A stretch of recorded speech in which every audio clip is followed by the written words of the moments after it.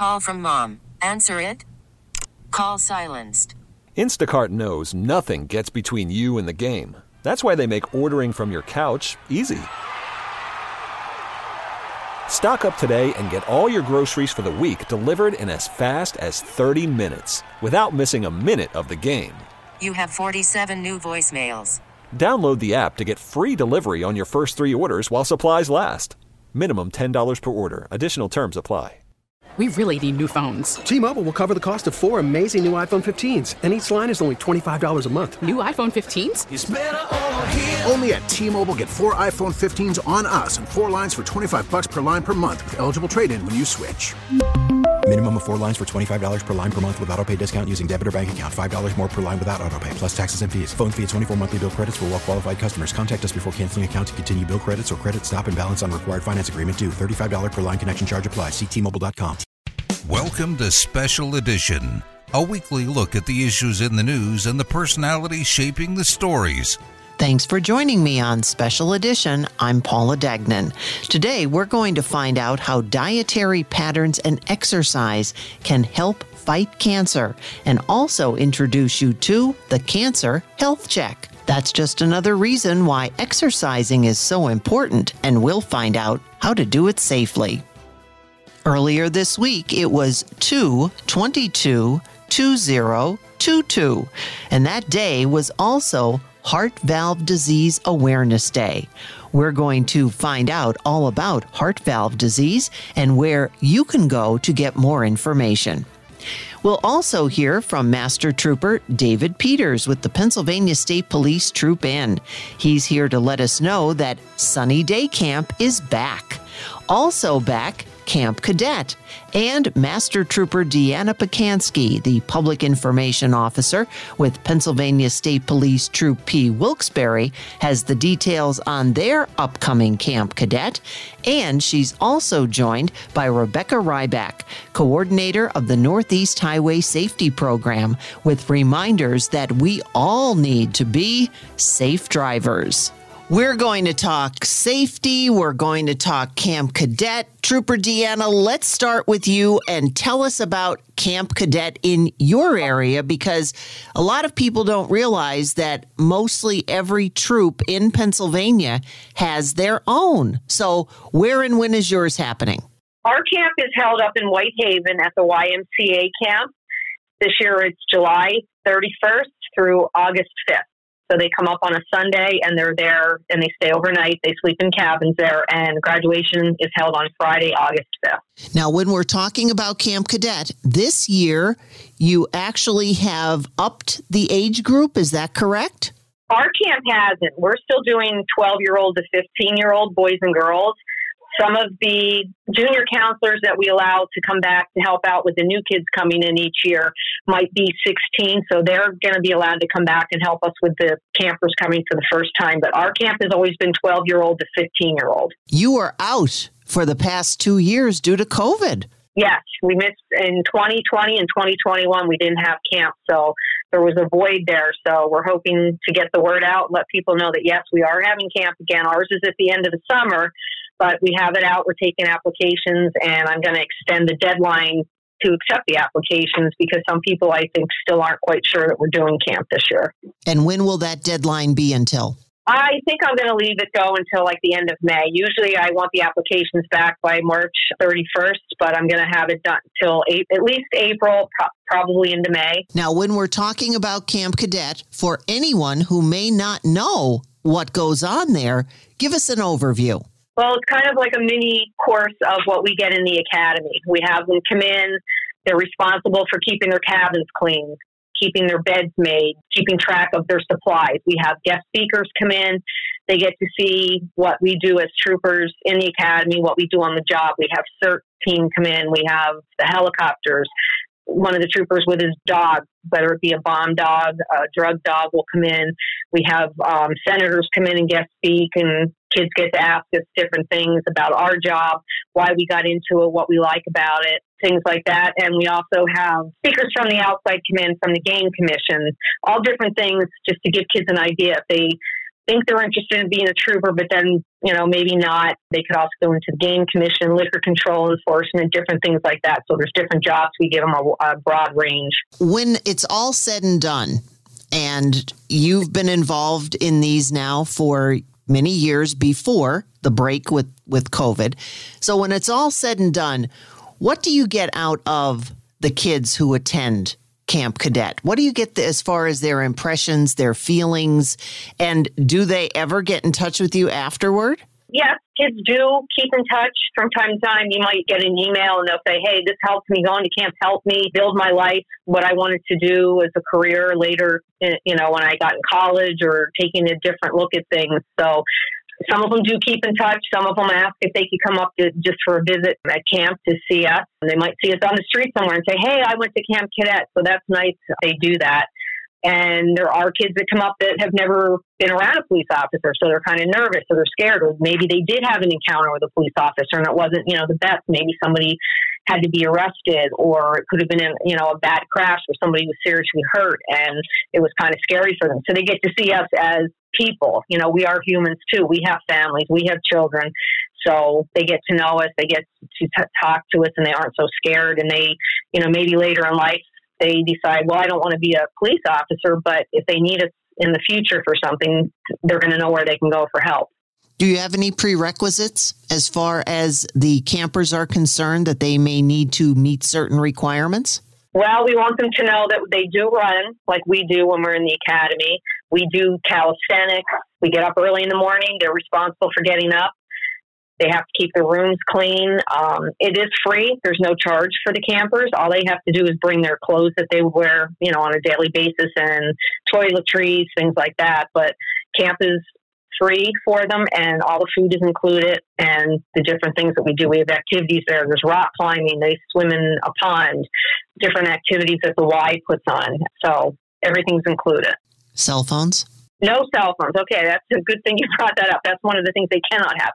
No cell phones, no video games, no candy. We don't give them sugar while they're there. No jewelry, no watches, no alarm clocks, no makeup for the girls. That's some of our rules that we have at our Troop P Camp Cadet. It's better to know before they go, because it's a different mindset than they're probably used to in their day-to-day lives. Yes, we let them know about that, and sometimes we let them know, hey, when you come here, we are going to check bags, because kids are kids, and sometimes they try to sneak things in. And if we find them, we just take them and give them back to them at the end of the week. But second day in, maybe third day, they're like, yeah, it's not that bad not having my cell phone or my video game, because we keep them busy. They have plenty of activities.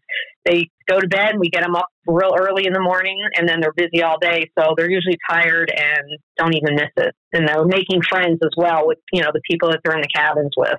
Well, one more time, give us all the information that anyone would need to know if they want to know about Camp Cadet. And this is Troop P, correct? Yeah, Troop P Camp Cadet. They can go on www.campcadetonline.com. They could look for Troop P. They can get the information on there. The application is on there. They can print out, or they could email myself at dpiekanski@pa.gov, and they could ask me the questions that they have, and I'll get back with them with that information. And when they fill out their application, they get a letter in the mail. Usually it would be April. It might be in May now, because I'm going to extend the deadline. And they will get information about where to come in for an interview or orientation. And we'll go over all kinds of information, what they need to bring, what they shouldn't bring, fill out paperwork. They fill out medical paperwork in case somebody might need medication, or, they're on a vitamin, whatever. We'll fill all that paperwork out. They'll bring that with them, and they can let us know, are they still interested, or are they not interested? And then they'll get their paperwork for their date to come into camp in a time. And we should also let our listeners know, Troop P takes in what area? We take in Luzerne County, Wyoming County, Bradford County, and Sullivan County. Trooper Piekanski, thank you so much for that. Now, let's shift gears. What we're going to talk about now is safety, and we hear a lot when we talk about traffic safety. And probably one of the biggest reasons to continue to talk about traffic safety is, and Trooper, you can also weigh in on this, preventing accidents, because I know in your case, this is probably one of the biggest things that people know the Pennsylvania State Police for doing is responding to accidents and other vehicular incidents. True? True.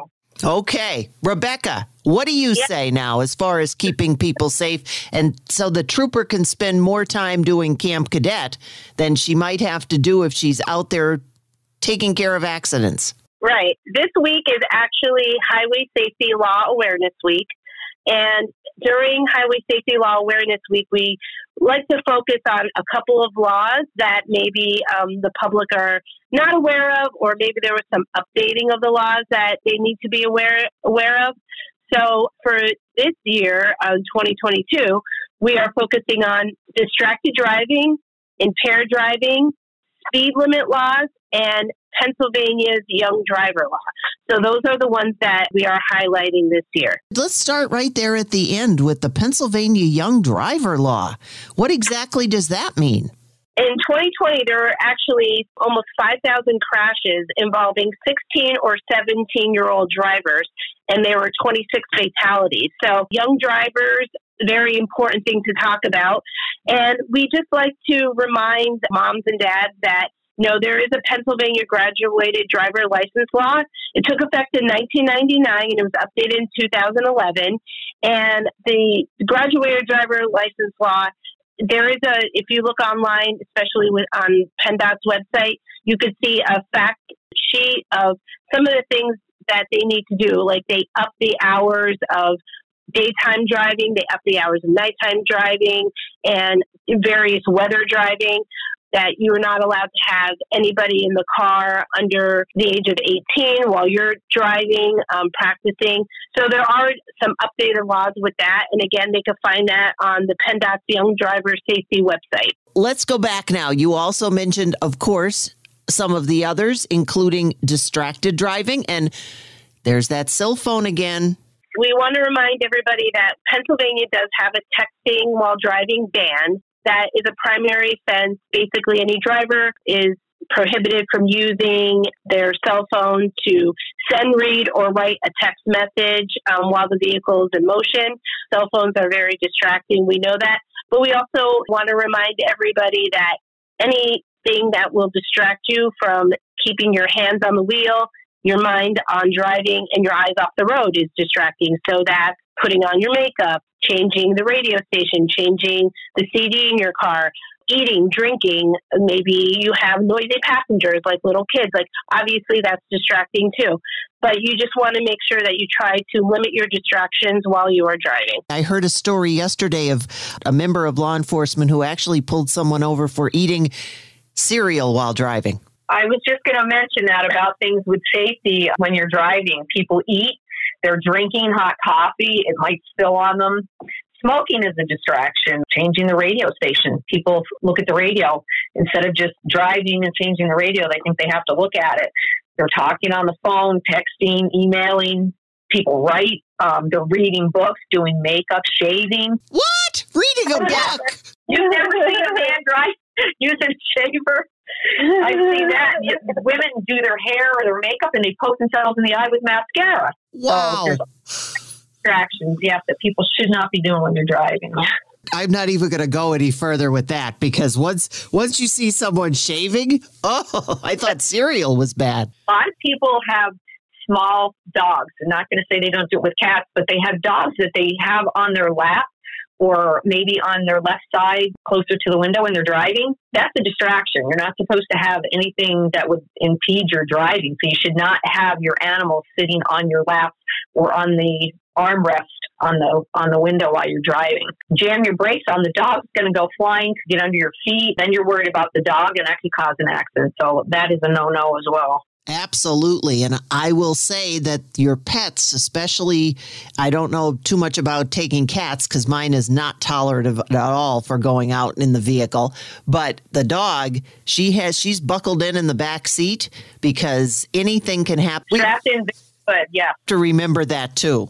Okay, Rebecca, what else? I can't imagine that there's anything else after that, but what else have we got? We also want to obviously talk about the impaired driving laws. I mean, it's hard to believe that people are still driving impaired, but they are, especially now that you could call an Uber, a Lyft, knowing what we know now, but it does still happen. So we just want to remind everybody that, as they say, you DUI, you can't afford it. And that's the truth, because you could pay up to $10,000 in fines, not to mention prison time, for driving impaired, especially if someone was injured or killed.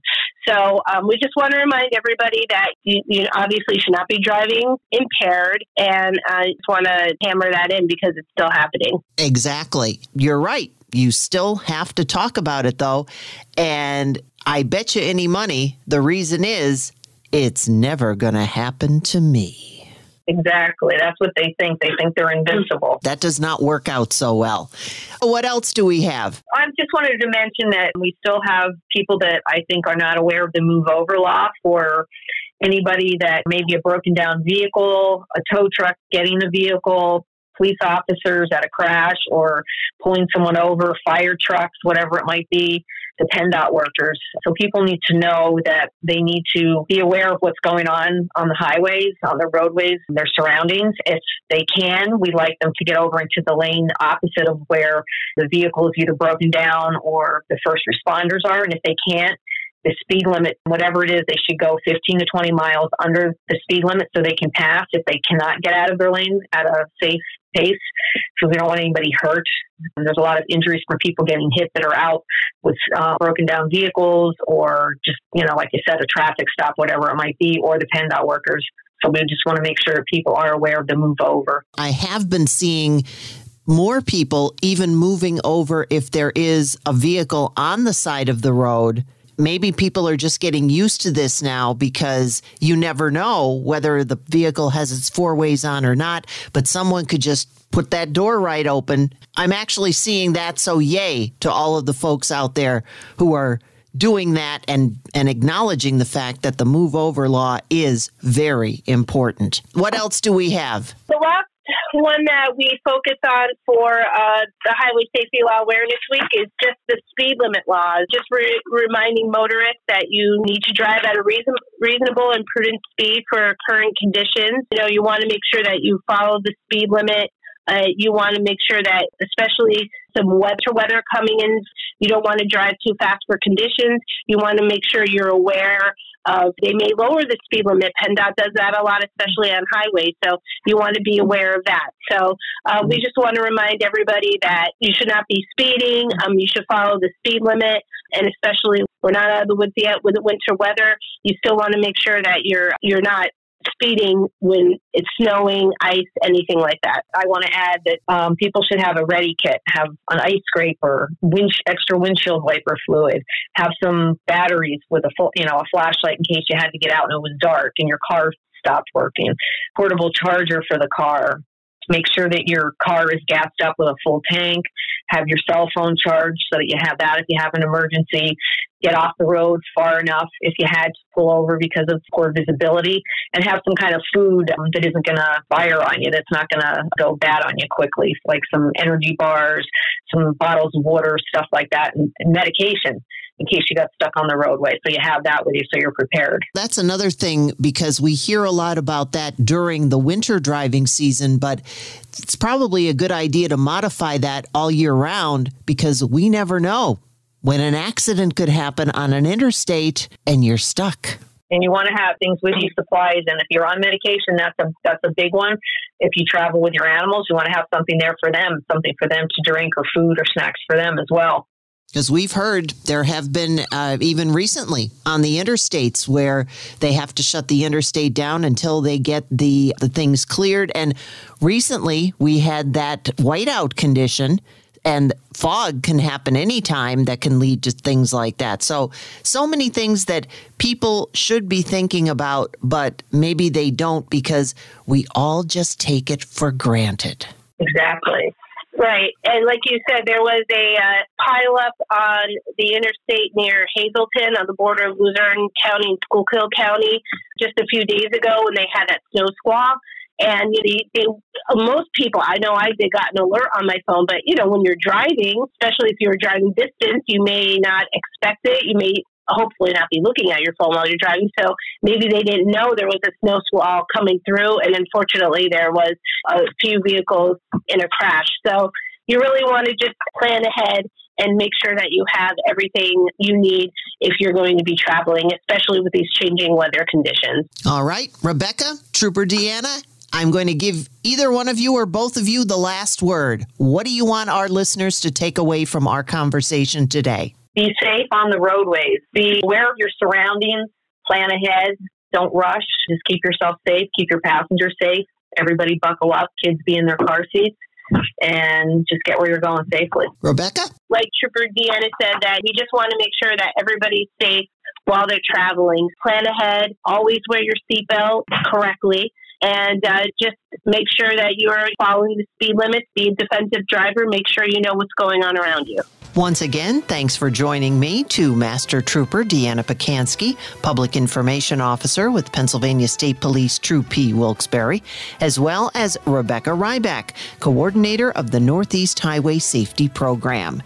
And while we're talking about going to camp, Master Trooper David Peters with the Pennsylvania State Police Troop Inn in Hazleton is here to let us know that Sunny Day Camp is back. After 2 years, we're excited for it to be back. Actually, we're excited for all our youth programs to be back. So Sunny Day was really an idea set up by one of our troopers down in the southeast part of the state. And it really was about individuals with special needs or disabilities really not being able to possibly participate in Camp Cadet because of the physical exertion that's there, or being able to be able to do that physical exertion. So she came up with Sunny Day, and it was a real good concept that a lot of troops have caught on here in Troop N as well. So it's a one-day Camp Cadet experience for individuals with special needs and disabilities starting at age 8 and up.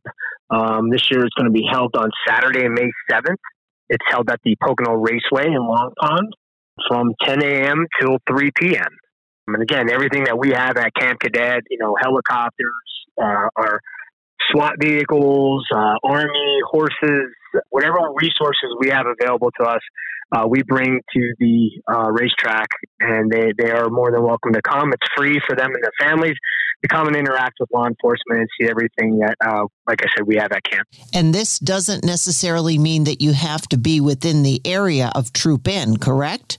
No, I mean, primarily that's some other troops have one as well, but we kind of all figured that there's nothing like this for individuals, so they're more than welcome to go to as many as they would like to. So, and we've had people come from all different types of counties, or all different counties, I should say, to be a part of this program, and we welcome that. To let people know, if they go to our www.troopncampcadet.com, that's the website they can register for Sunny Day. You just click on the link, a new box will open, you fill out the application, you hit submit, and that's how you register. That's Master Trooper David Peters, Pennsylvania State Police Troop Inn, with all the details on Sunny Day Camp back this year. I hope you can stay with me here on Special Edition, because when I come back, I'm going to tell you about 02/22/2022. We all know that was a big day for twos earlier this week, but did you also know it was Heart Valve Disease Awareness Day? You do now, and I have the details next on Special Edition. Welcome back to Special Edition. This year, February 22nd, was a very special one because of the date. But every February 22nd, which happens during American Heart Month, is dedicated to heart valve disease awareness. It's a day where we learn about heart valve disease. It was the 6th year for the day this year, and the most important message that was getting out there was, you should listen to your heart regularly. Joining me now, Lindsay Clarke. She's the Vice President of Health Education and Advocacy for the Alliance for Aging Research.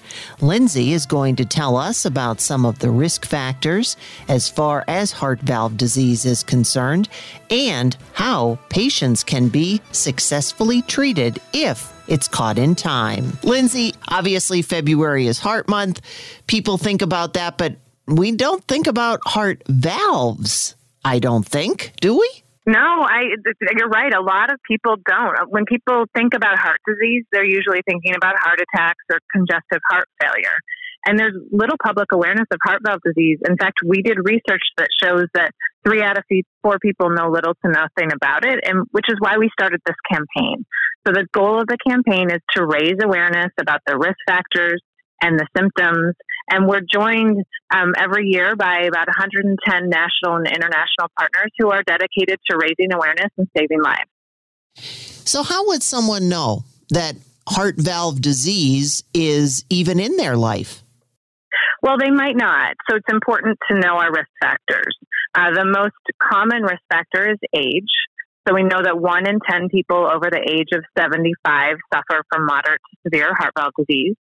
It can also be something that there's a congenital abnormality at birth that can lead to valve disease down the road. It can develop from wear and tear, from infection that impacts the heart.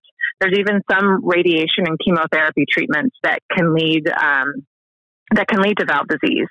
Plus the things that we normally think about for heart disease, so diabetes, high blood pressure, obesity, heart failure, those also increase the risk of heart valve disease. So people really need to know their risk factors. They may also experience symptoms, so they need to watch for those symptoms, such as lightheadedness, irregular heartbeat, shortness of breath, tiredness, not feeling like oneself. But there's also people who don't experience symptoms at all, which is why the theme of Heart Valve Disease Awareness Day is listen to your heart. So do pay attention to your body, pay attention to those risk factors, but also get your heart listened to by your healthcare professional regularly. When a lot of times we go to healthcare professionals, and of course, for most of the things that you mentioned, in particular, the weight and the high blood pressure and the diabetes, you hear professionals and they'll talk about your heart, but are you supposed to say, what about my heart valves? Because sometimes that just doesn't seem to be like we think of it all as the same thing. We do. And as long as if someone is listening to your heart and looking for those risk factors, they're also going to catch the valve disease. But sometimes we go to the doctor and they don't listen to our hearts, or sometimes we don't go for our annual exams. And that's happening even more right now during the pandemic. We know that people are skipping and delaying all sorts of medical care, including those routine physicals.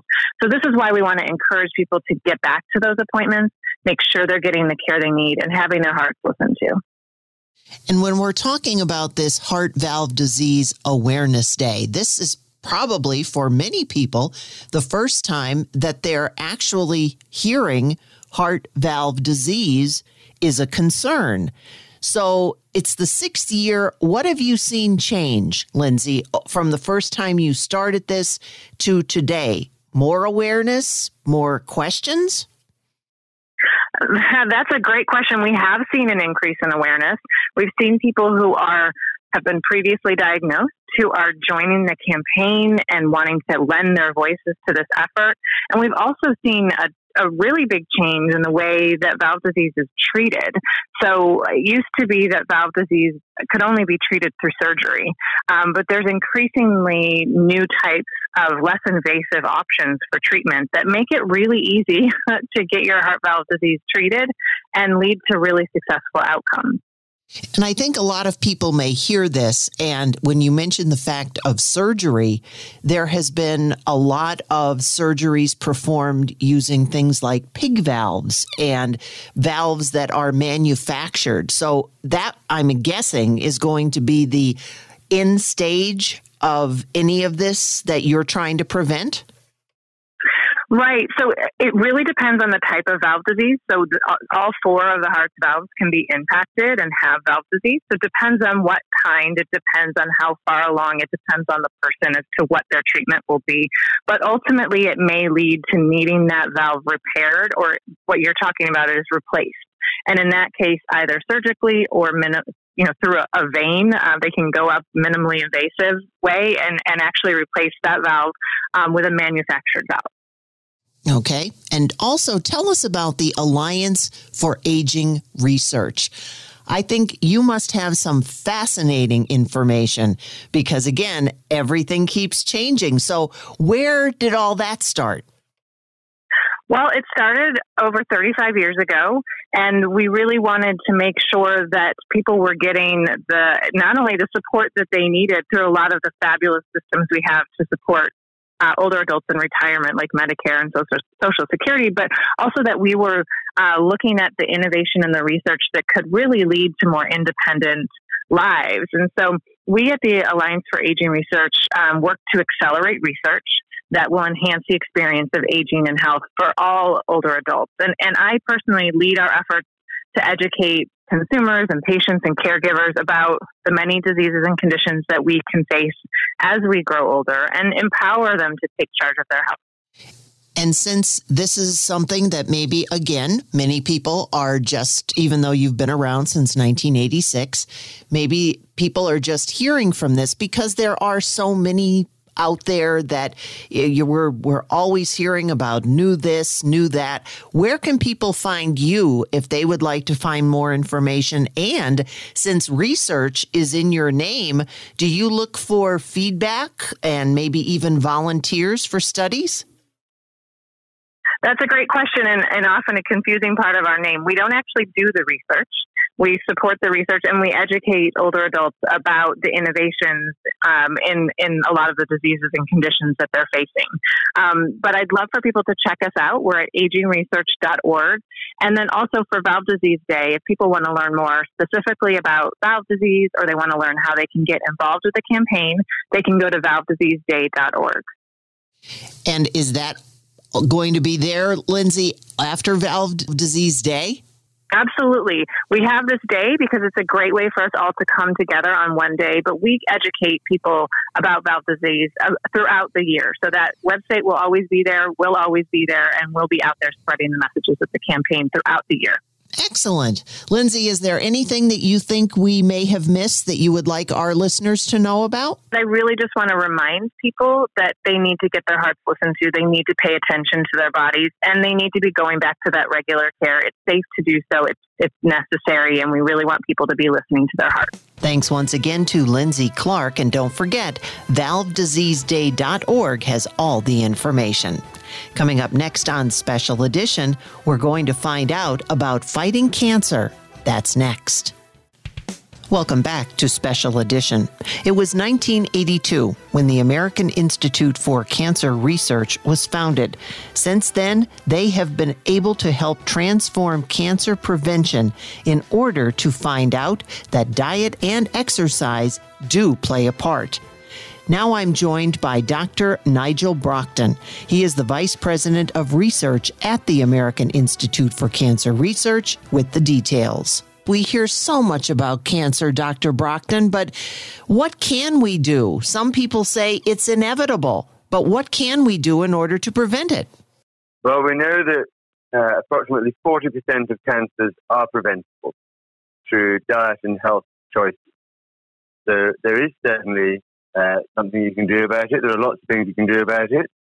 And that really starts with lifestyle habits regarding physical activity, body weight, and diet, and screening and vaccination.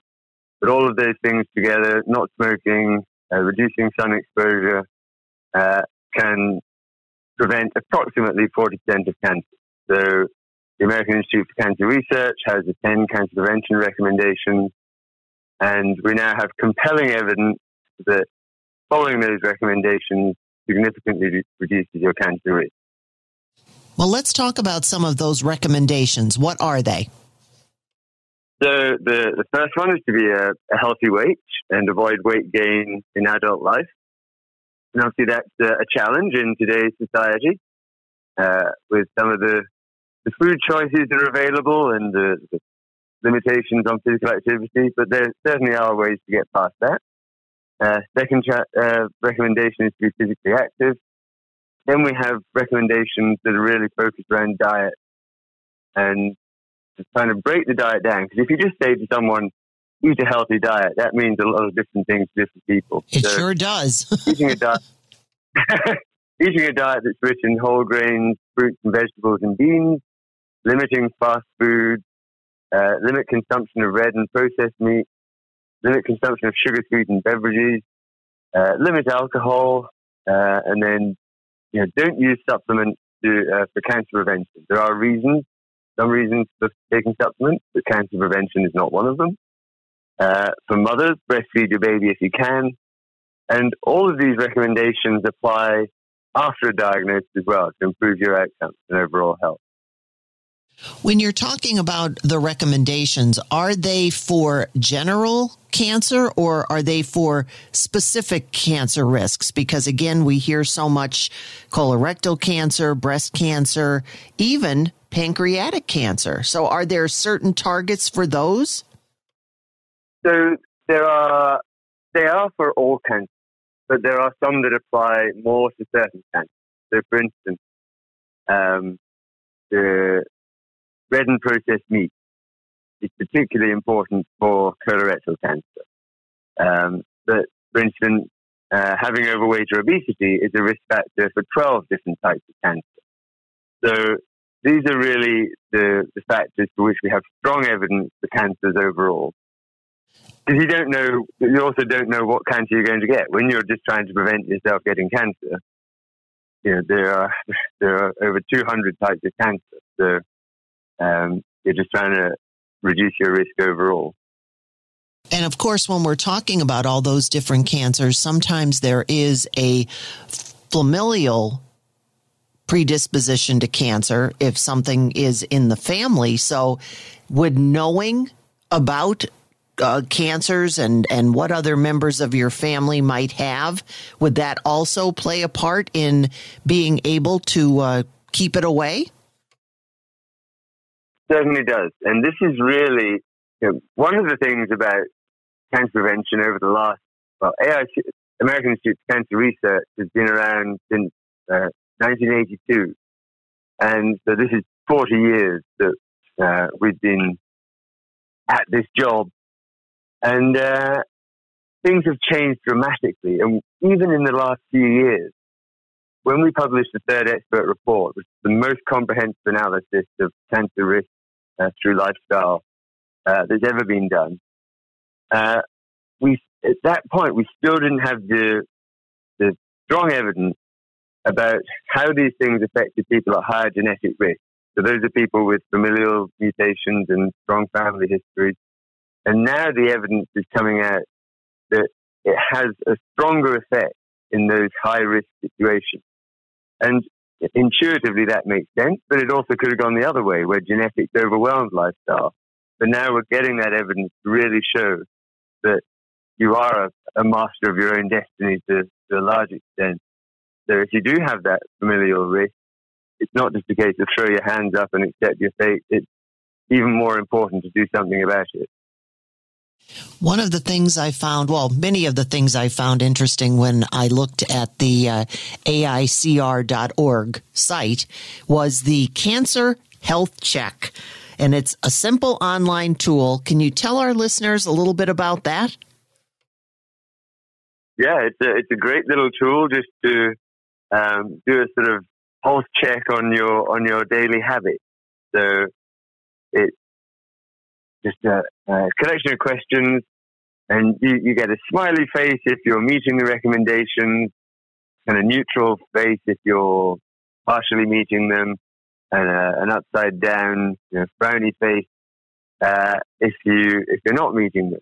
But it's just a really simple way to think, am I at a healthy weight? Am I getting enough physical activity? Do I eat enough vegetables? How often do I eat fast food and processed food? Red meat and processed meat intake, alcohol, all of the factors that are covered in our recommendations. And then it gives you some little snippets of information and then some suggestions of how you could make some easy changes. And that really feeds into the Healthy 10 Challenge, which is a 10-week online, absolutely free program to help you make those positive, beneficial changes. And probably one of the biggest things about that Cancer Health Check is being honest in order to not just get that smiley face because you want to, but because you're honest enough to say that this is true and have to deal with that frowny face sometimes. Tell us a little bit more about that Healthy 10 Challenge. That sounds like, I guess for some it would be fun, but it sure sounds like it would be very educational. It is very educational, and it has all the resources built into it. So you sign up, and actually doing the cancer health check is that first step as a sort of feeder to it. And each week really focuses on a different recommendation and how you can make changes that can help you meet that recommendation. And that includes recipes and tips and education around that risk factor and that recommendation. So, and it's absolutely free. And there's also online help if you need it. So for people, you need to want to make those changes, but it's a really easy, realistic way. We're not trying to get people to suddenly start running marathons or go on some crazy diet. This is about building sustainable habits. And once again, I just would like you to reiterate the some of the things that people would be able to do as far as making the changes. And I know one of them you said was limit sun exposure and, of course, your diet. Does the way you think also have something to do? Because, again, as we mentioned in the very beginning, so many people just think it's inevitable, it's going to happen, or they find out that they do have a family concern. So does that also play a part in it as well? I think it's very important for people to realize that they can control their cancer risk. And that's one of the huge changes that's happened in the last 3 or 4 decades, where when the idea that you could control your cancer risk was first proposed, there was a lot of resistance. People knew about smoking, but not so much about lifestyle factors. But there certainly is. And coming back to your point that if people don't feel there's any chance to change their risk, then they're much less likely to do it. But we're here to tell people you can change your risk, and these are the things you can do about it. Try and avoid weight gain, be physically active, build these things into your everyday life. Look at use the cancer health check, see where you can make those little changes, and do them incrementally. This is a call for action, not for perfection. Well, you certainly have learned a lot in the 40 years that the American Institute for Cancer Research has been around, and I hope that we'll have you back before the next 40 years, Dr. Brockton. Thank you very much. Delighted to come back anytime. Thank you, and you have a wonderful day. I'm going to go do my health check right now. Great. And you take care. As you just heard Dr. Nigel Brockton tell us, exercise is important, so we need to do it safely. Dawn Webster, Advanced Practice Clinician Director with MedExpress, has some tips. Still that chill in the air, and of course, that means a lot of us. I've got my hand raised, Dawn. I don't like to be outdoors when it's cold at all, but you have some suggestions on how folks can do it and safely. Yes. So it is very important when it's snowy and icy to take extra time to plan your activities outside. So you want to make sure that if you are going to be exercising, you're going to look at the route that you're going to take, make sure it's cleared of snow and ice, make sure it's been treated. Or even if you're just shoveling your walk, you're going to need to look at your shoes, make sure you have good shoes with good sturdy treads on them to avoid slipping. You said it, slipping is probably one of the greatest concerns when folks are outside, especially when the temperatures dip. But let's talk about some of those other concerns that people might not even realize: hypothermia and frostbite. Let's start with hypothermia. Sure. So hypothermia is something you have to worry about when the wind chills get low. And the biggest thing that you have to worry about is that, especially in elderly people, it can cause things like confusion and dizziness, and then it's just going to get worse. So one of the things you kind of have to think about are, if you ever come across someone outside and they seem to be, confused or just not quite understanding what you're saying, they may have hypothermia. So that's one of the things that you need to look at. If they're not moving well, they don't seem like they're thinking clearly. So that makes it especially dangerous.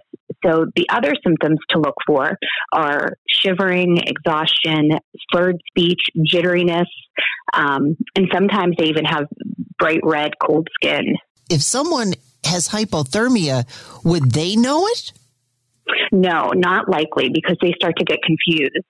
So what you want to do if you do think someone may have hypothermia is you want to move them inside where it's warm, and you want to take their temperature. So if it's less than 95 degrees, then they need to go to the emergency room. You want to, in the meantime, get them nice and warm, give them something warm to drink. So you want to warm the center of the body, the chest, the head, the neck. So you can use an electric blanket, skin-to-skin contact, and like I said, warm beverages also. Do you have any idea how hypothermia comes on? Does it take a while? Is it because you're wet? How does that happen? So hypothermia occurs when you are outside exposed to cold temperatures and your body starts to lose heat faster than it can reproduce it. And it's most often outside when someone is also wet. So if they were sweaty and kept those sweaty clothes on, or if it was raining and also very cold. So that's the most common reason for it to happen, because they're wet and cold, and that wetness will hold the coldness in. And that's why people get concerned if they find someone who maybe has fallen through the ice, that hypothermia could set in? Yes, absolutely. Let's move on to frostbite then, because again, something that we hear a lot about, but how would we know we have that? So frostbite's a little bit easier to determine. The first sign of it is going to be redness and pain, and it's going to be on exposed skin. So if someone doesn't have gloves on, it'll be on their fingers. Or if they don't have a face covering on, it might be, their ears or their nose. So that's what's going to happen first. After that, once it actually starts to get worse, the skin's going to start to feel firm or waxy, and then eventually numb, and it'll become a white or gray or even a yellow color. And a lot of times the victim who has the frostbite, they don't even realize it, because at first it was painful, but then it becomes numb. And again, how would you know that frostbite is a possibility? Because you mentioned not wearing gloves, but is it possible in other extremities, even if they're covered? The thing I think of, my feet, because my feet are always cold. Yes, it definitely is possible, especially in someone who is a diabetic or has any type of condition that causes the numbness in the feet, the peripheral neuropathy. So yes, really, if the skin feels firm or waxy, feels numb, or is even painful, any of those you want to get checked out. And a lot of times I think we think that maybe frostbite only happens when it's windy.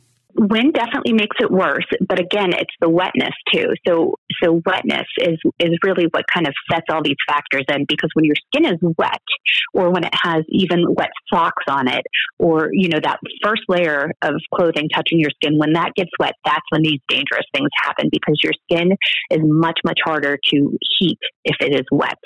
When you say outdoor exercise, we're not really necessarily talking about going for a walk. Outdoor exercise could be shoveling snow, could be snow blowing, could be a lot of other things too, even outdoor activities like skiing or ice skating. Yes, absolutely. Anything that you would be doing outside. All right, Dawn, wrap it up then for us, for our listeners, so that they can be safe when it comes to outdoor exercise. Prevention is best. You want to wear multiple layers. If the layers ever get wet, you need to change them immediately. And then also don't forget, if you're outside early in the morning or later at night when it's a little bit darker, make sure you wear high visibility or reflective clothing. Safety is best. Thanks for listening to Special Edition, a weekly look at the issues in the news and the personalities shaping the stories. T-Mobile has invested billions to light up America's largest 5G network, from big cities to small towns, including right here in yours. And great coverage is just the beginning. Right now, families and small businesses can save up to 20% versus AT&T and Verizon when they switch. Visit your local T-Mobile store today.